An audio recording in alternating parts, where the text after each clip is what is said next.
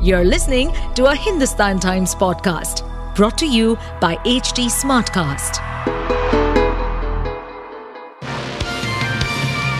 Hello, these are the top news for the day. A jawan of the Border Security Force was killed in action during an encounter with militants and violence hit Manipur on the intervening night of June 5th to 6th. Two Assam Rifles personnel were also injured in the firing that occurred in Manipur's Seru. The injured army jawans were airlifted to Mantripukri in Imphal. The India Meteorological Department has indicated that the monsoon arrival in Kerala is expected to be delayed further. The Weather Forecasting Agency, however, did not specify a fresh date for its likely onset. Conditions such as westerly wind patterns were making the onset conditions conducive.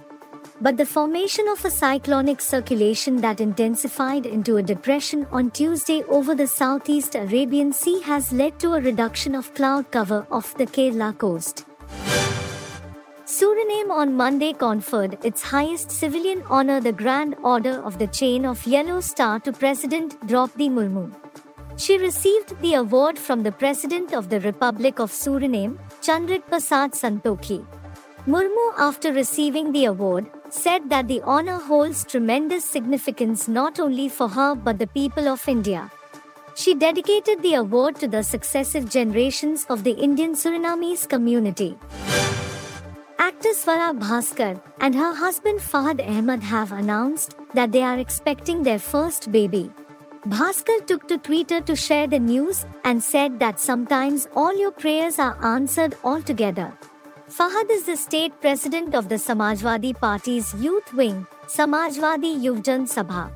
Swara and Fahad tied the knot in February.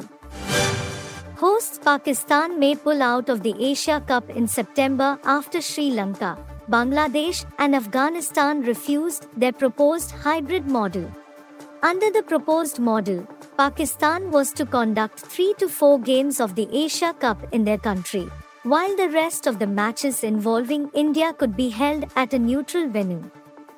The idea was floated after India refused to travel to Pakistan because of security concerns. However, Sri Lanka, Bangladesh and Afghanistan have backed the Indian Cricket Board's push for moving the tournament out of Pakistan. You were listening to the HT Daily News Wrap, a beta production brought to you by HT Smartcast.